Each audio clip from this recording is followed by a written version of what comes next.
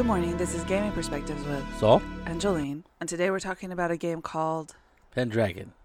Pendragon. Yes. So back in 1985, Greg Stafford published a box set called Pendragon, which is a role-playing game about playing in Arthurian myth. Basically, you play knights and you go on quests and you do all kinds of knightly things. Like I said, it was published in 1985 and it's still published today. I think the latest edition is called 5.2 Pendragon. So Arthurian myth has actually evolved, I suppose, because the knights in Arthurian myth are... Because he was, historically, he was a Welsh fighter, Arthur. Oh, At you're least talking about... the general consensus of historians is that's where it comes from. When they were fighting the Romans, Well, I there don't know. weren't very many knights during that time. Right. I think that's one of the things that that is interesting about the whole concept is that Greg Stafford played around with this idea of the feudal system, of the way things were, and kind of projected them backwards to... Well, he did it. It was what's his name? Sir Thomas Malory, who wrote Le Mort d'Arthur, which is Yes. the book that Greg Stafford based his rules on. Do you know what year he wrote the book? Who, Le Mort d'Arthur? Yeah. I don't know. It was pretty old. I have no idea. So it must have been during the early Middle Ages, late antiquity. I think it was like 1500s, but you might want to look that up. He probably went back if he's talking about the knightly codes and stuff. Right. And then those were done early on, and they evolved.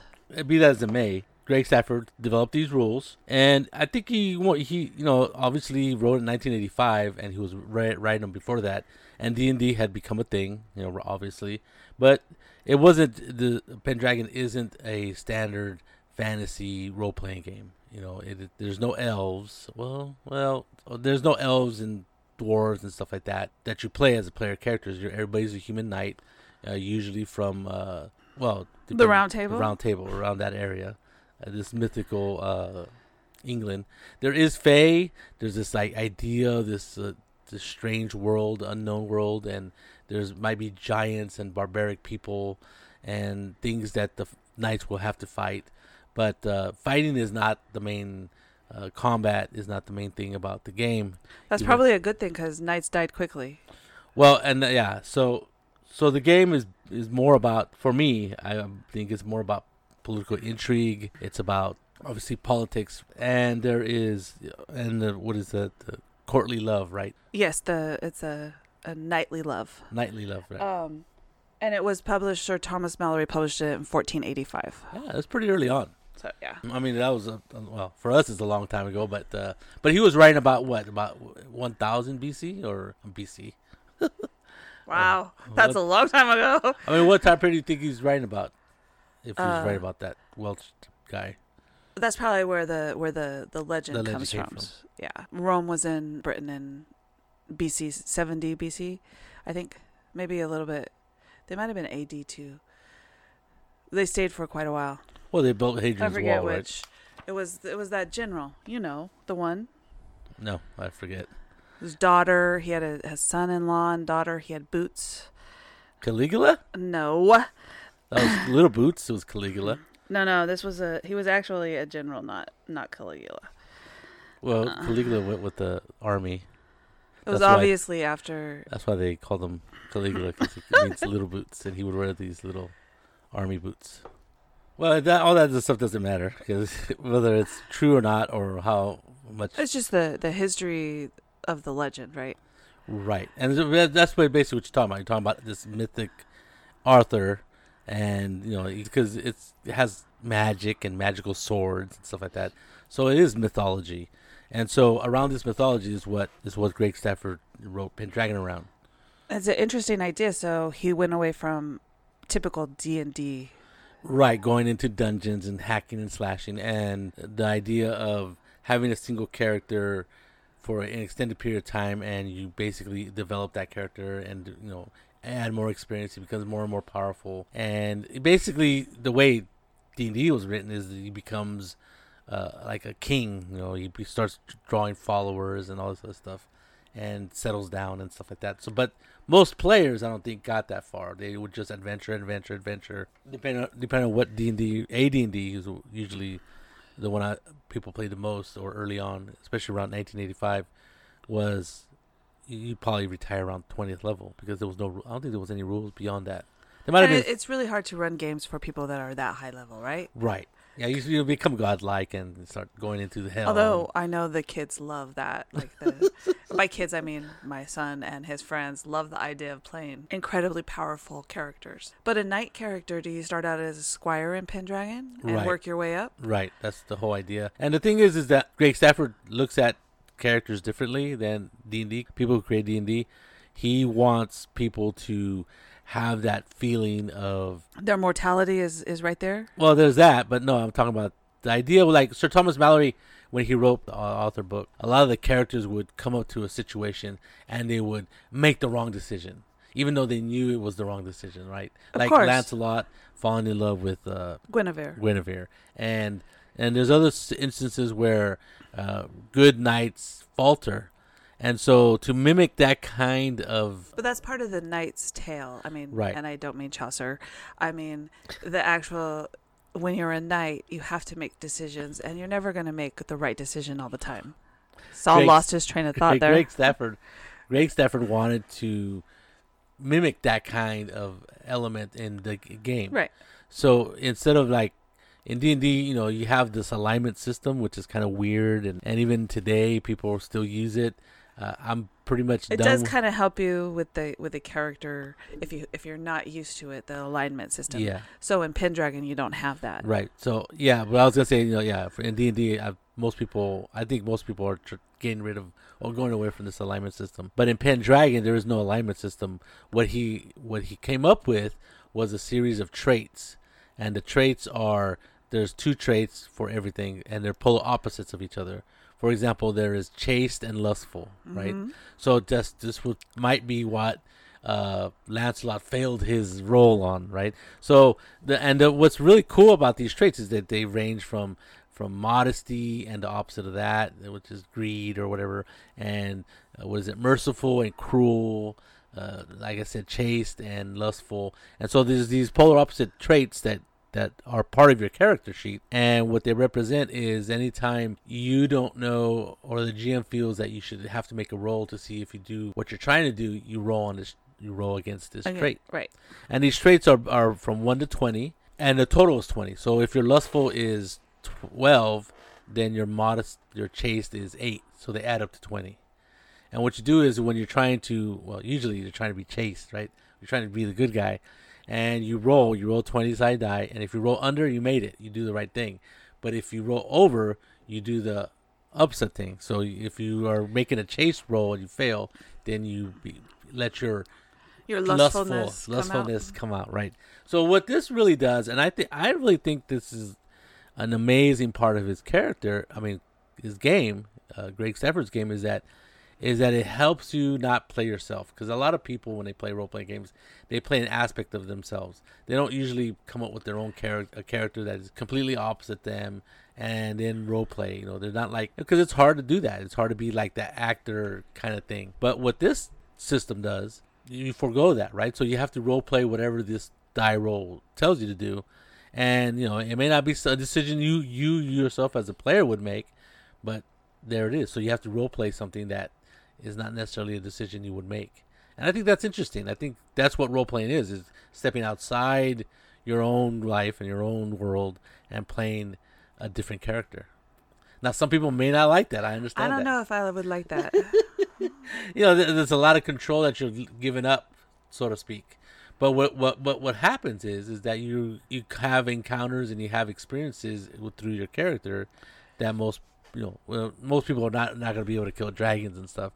But this is even more of a ROLE plane than ROLL plane, right? And I think that's really fascinating. I think a lot of people who come across this and like it, they really like it, right? So that helps them play knights and play that, sometimes that tragic knight, who doesn't make the right decision. Because if you play D&D Paladin, for example, a Paladin in D&D, you can make the right decision every single time. If you choose to. If you choose to, as a character.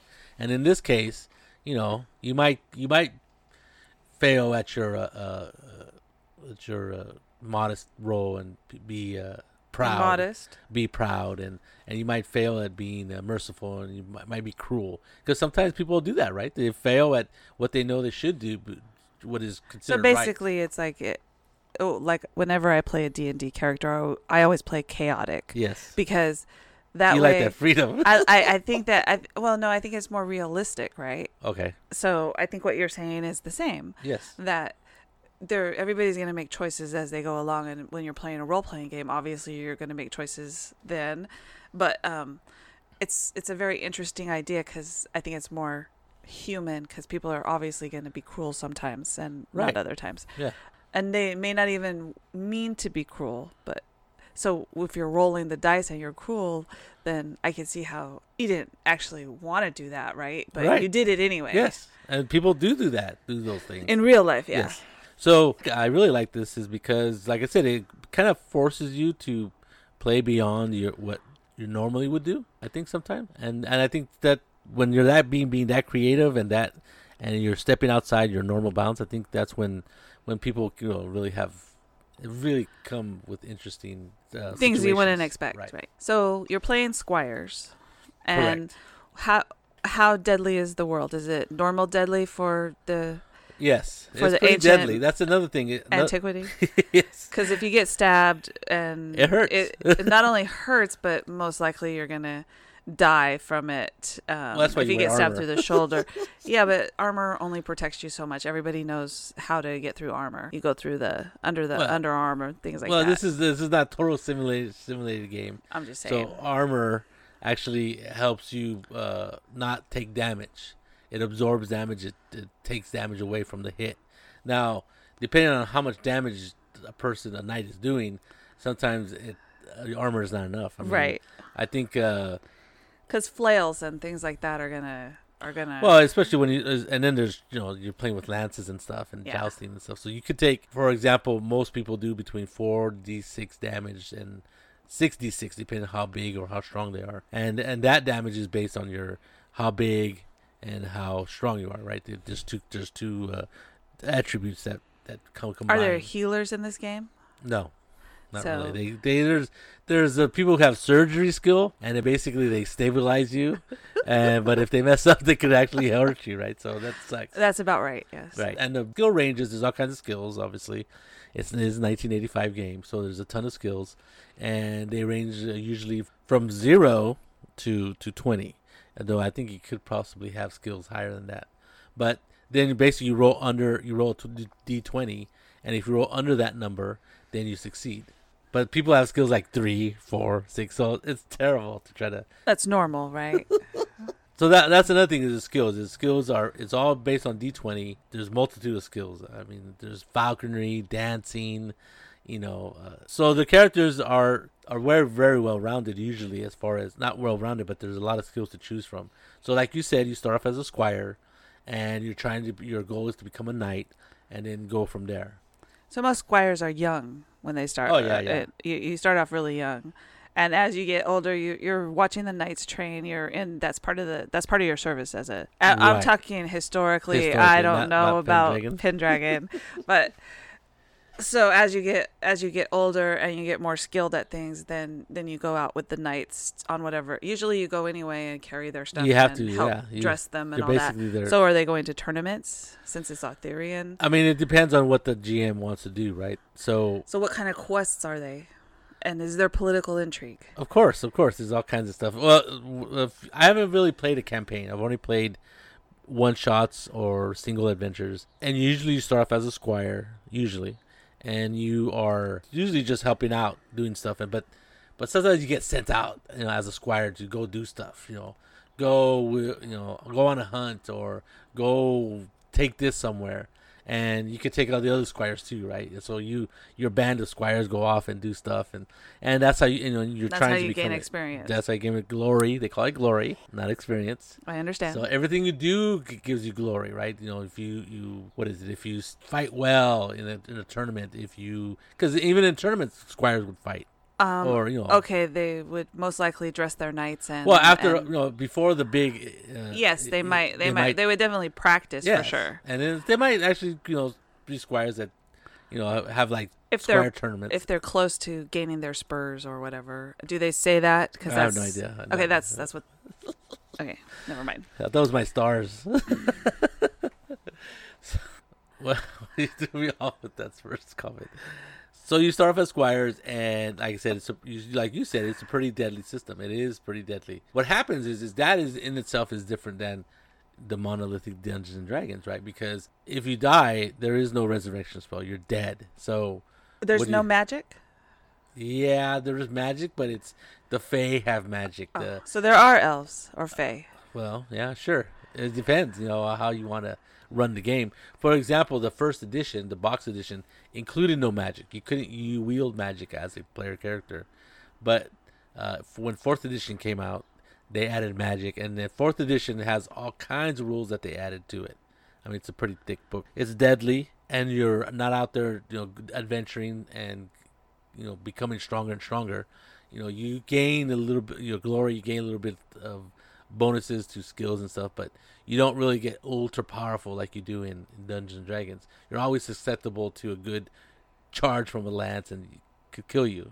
So there's that aspect. Is that you can't go charging into everything thinking you're gonna win. So that's where the intrigue comes in, and you have to, sometimes you got to work around things and not charge willy-nilly into battle. So is there a king, or like is it like Uther Pendragon is the leader of a certain section?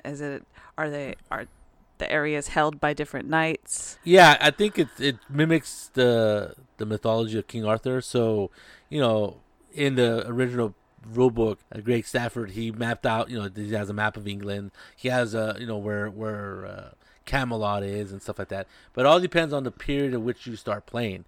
So there's the period of like Uther Pendragon, I guess, which is King Arthur's father, and it goes through the whole. And there's different supplements and books that they have a timeline, so you can enter the timeline. The GM will start the campaign anywhere he wants in that Arthur Arthurian mythology legend timeline, and it depends on what's going on at the time for your adventures or for the GM. Is there a quest to go and find the sword in the lake? I don't know. I don't know enough about that, but there is called the Great Pendragon campaign, which is about 432-page campaign book, and it was published in 2006. It's highly sought after.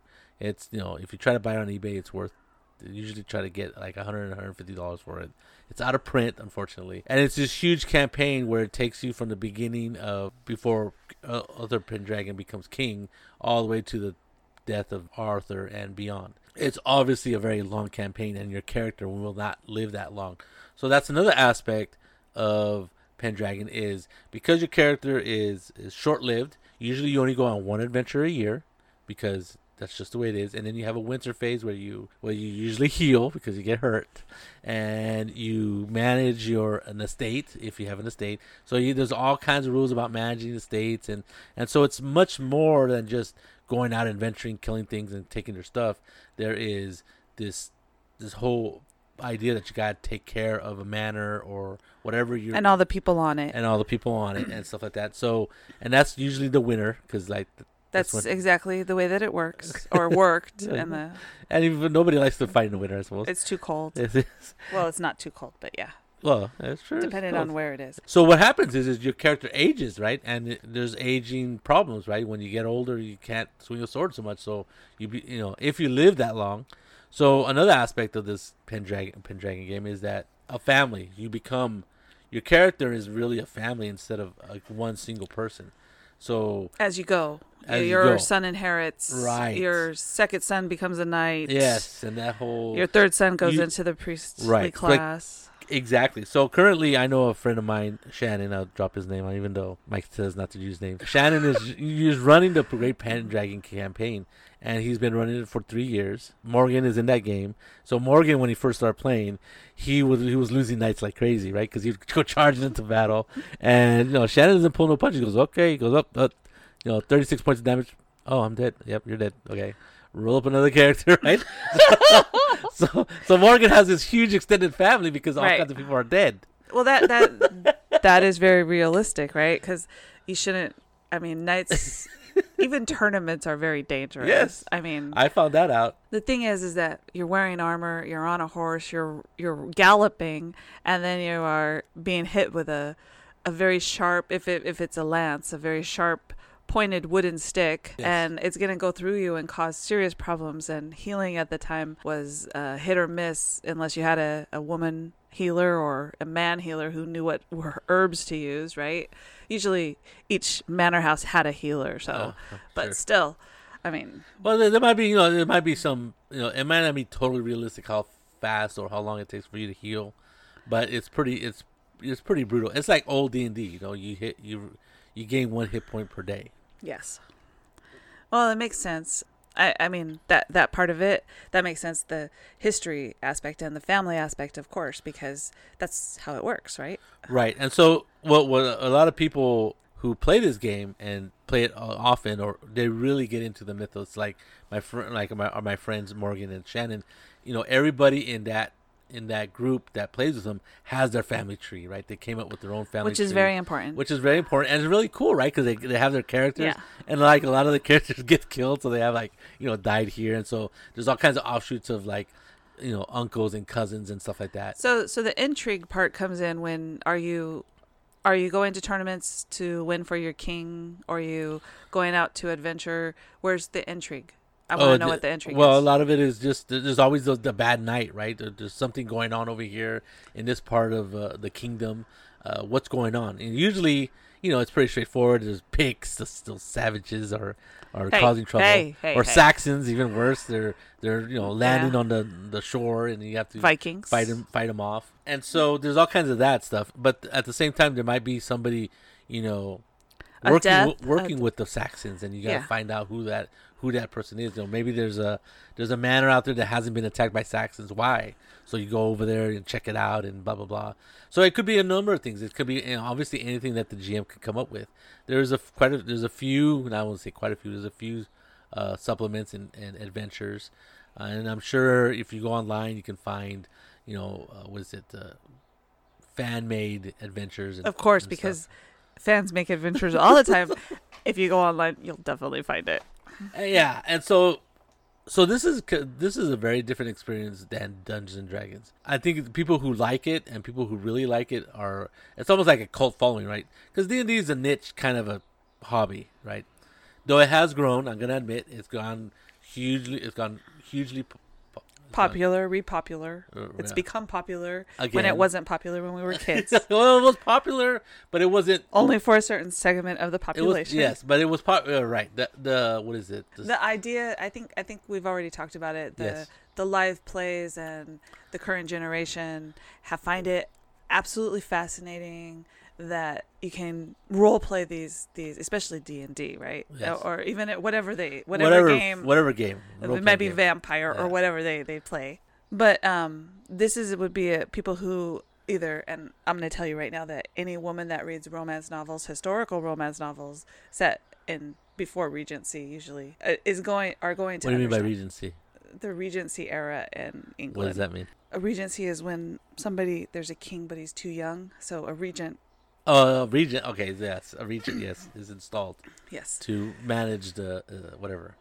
Usually, it's a uncle, or sometimes the queen will do it if her husband. But she has advisors and stuff. Of course. Which brings a lot of intrigue in. So any woman or any man who, I don't know if men read romance novels, but sure there is. Me and my friends read them all the time, and the historical aspects, some are better than others, but you get the ideas of knightly love, courtly behavior, and, right. And you discover that people are people, right? Because it's romance novels, right? It's a very interesting idea. Historically, I like the idea of knights fighting, because that was my time period when they were more itinerant kings and their band of mercenaries, but it's basically the same thing. Political intrigue, I think, would be most interesting in this, because you could do things like, there is a regent, maybe it's the queen, and because the king got killed, and so there's going to be all kinds of people vying for power, Right, either and to marry the queen, to become the regent, or uncles or things like It that. could be. I mean, the thing is that it could be anything. You know, you're talking about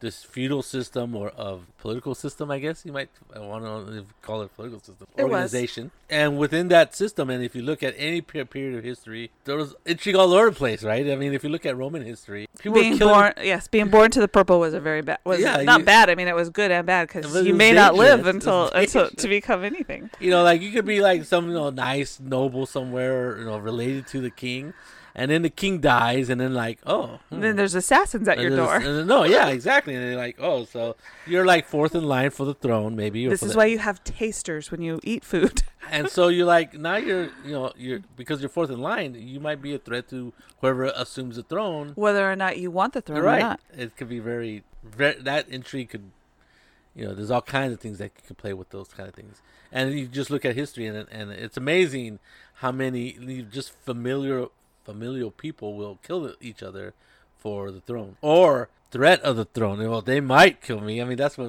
most of these people went nuts, right? They start killing everybody in their family because they might be a threat, and then So that just goes on whether the person's nuts or not. So then they get strangled by a eunuch and become emperor. yeah, you have to be really careful if you and knights who held manors for the king Yes. basically is what they did. Right. That And- can happen in Pendragon. And you have to be really you have to be brutal to get to that area, to be that person, right? Because to be that strong, to hold that property and have all those people that you have to take care of, sometimes you have to make rough decisions, right? Well, I mean, this is an idealized version understand. of. Remember, it's Arthurian. So it's sanitized. Yeah, a little bit. So within the niche of hobbying that is D&D or role playing, this Pendragon is even smaller, right? But obviously, there's a lot of There's a lot of interest in Pendragon. People still play it. People still buy the book. Pendragon went from Greg Stafford sold the rights to a couple different. Well, he sold it to one person. That person sold it to somebody else, and it got jumbled, and finally it went back to Greg Stafford or Chaosiism, which is the original publisher. And unfortunately, last year Greg Stafford passed away, and right now they're just starting to republish, or they've just published the 5.2 book again. So of all the publications, there's a first edition, there was a second edition that was written but never published. There was a third edition published, fourth edition, which I personally own, and I think it's probably the one with the most amount of information because it included quite a bit of stuff in that book. Like it included stuff about the Saxons, about the Picts, where in other editions it was an additional supplement that you would have to buy. Fifth edition streamlined a lot of things. They made things a little bit simpler, and then 5.1 came out. They fixed a lot of the typographical errors, and then 5.2 they decided to change it and make same rules and everything, but they changed the art, and it's a really pretty book. It's probably the one with the best art. It's color. It's really nice, and it's probably Do we own this book too? yes. With that one we do own. I thought you said we only owned the 4th edition one. He doesn't tell me all the book. He's like, well, anyway, I won't say that. So what happened was, I'll tell you how I got the fifth I don't even want to know. Paladin came out. Paladin, which is an offshoot, uses the same rules as Pendragon. Which but I'm currently reading and getting ready to run a game for the guys, and I love it because it's about Charlemagne. Yes, it's about Charlemagne instead of King Arthur. And when they did the Kickstarter, they said, "Oh, we'll as an add-on, you can have Pendragon 5.2 for like $30 or $40, which is cheaper than the list price." So I go, "Yeah, they're on there." But Paladin, took a long time. Unfortunately, Stuart Wick, who was doing the Kickstarter, passed away unexpectedly. He was 50 years old. He died fencing. He died doing something he loved, and he died instantly. I guess he had a massive coronary or something. And unfortunately, he left a lot of things out on the table. There was another game called Aquelarre, which is a Spanish role-playing game played in Spain in the Middle Ages. And, it took a long time to fulfill. I'm actually just lucky that those books got published because, when the publisher dies or the person who dies, who knows what could happen. Luckily for the people who kickstarted it, his brother and his wife kept it going, and now they've been publishing books ever since then. Unfortunately, he passed away, and then Greg Stafford passed away, and now they're publishing the book. The original publisher Chaosium is publishing the book, and I think that's pretty neat. I think it's pretty neat that it's gone back to the company that first started. And Chaosium is the same people who put out Call of Cthulhu and stuff like that. So and he wrote a bunch of other stuff. Greg Stafford, Glorantha. He did all kinds of different. He worked on RuneQuest. It's pretty neat, and he used to go to DungeonCon, which is a pretty interesting thing, and run games, Pendragon games. If you look at what's interesting is if you go to DungeonCon website, they have previous DungeonCon books, of their cons, and you see that Greg Stafford ran Pendragon here and there at that thing. So Pendragon, it is has kind of a cultish following, I think, because it's not easy to get into, right? And you have to have a certain mentality about what you want out of a role playing game to enjoy the game that is Pendragon with its push for more role playing and less combat and less motor hoboing, right? There you go. And a longer type of game than kill monsters, take their stuff, and gain a level. Which Saul likes to play too. Oh yeah. But it would be really neat to play in a long, campaign of Pendragon or Paladin coming up next. So this is a really good game. It's being published right now. You can go buy it. It really is a beautiful book. The rules are interesting. If you like Arthurian legend, which a lot of people who are my age, that's one of the reasons why we got into D&D was the myth of Arthur and swords and sorcery, along with Lord of the Rings, of course. But this was even more popular than Lord of the Rings for a long period of time. And there's the Sword in the Stone when you're a little kid in the cartoon, and Excalibur. Wow, you're going way back. Excalibur. So there's a bunch of movies based on this time period. Robin and Marion, which is a little bit more. That's not. Yeah, Robin. No, not Robin and Marion. This one. Sorry, you went to a totally different place.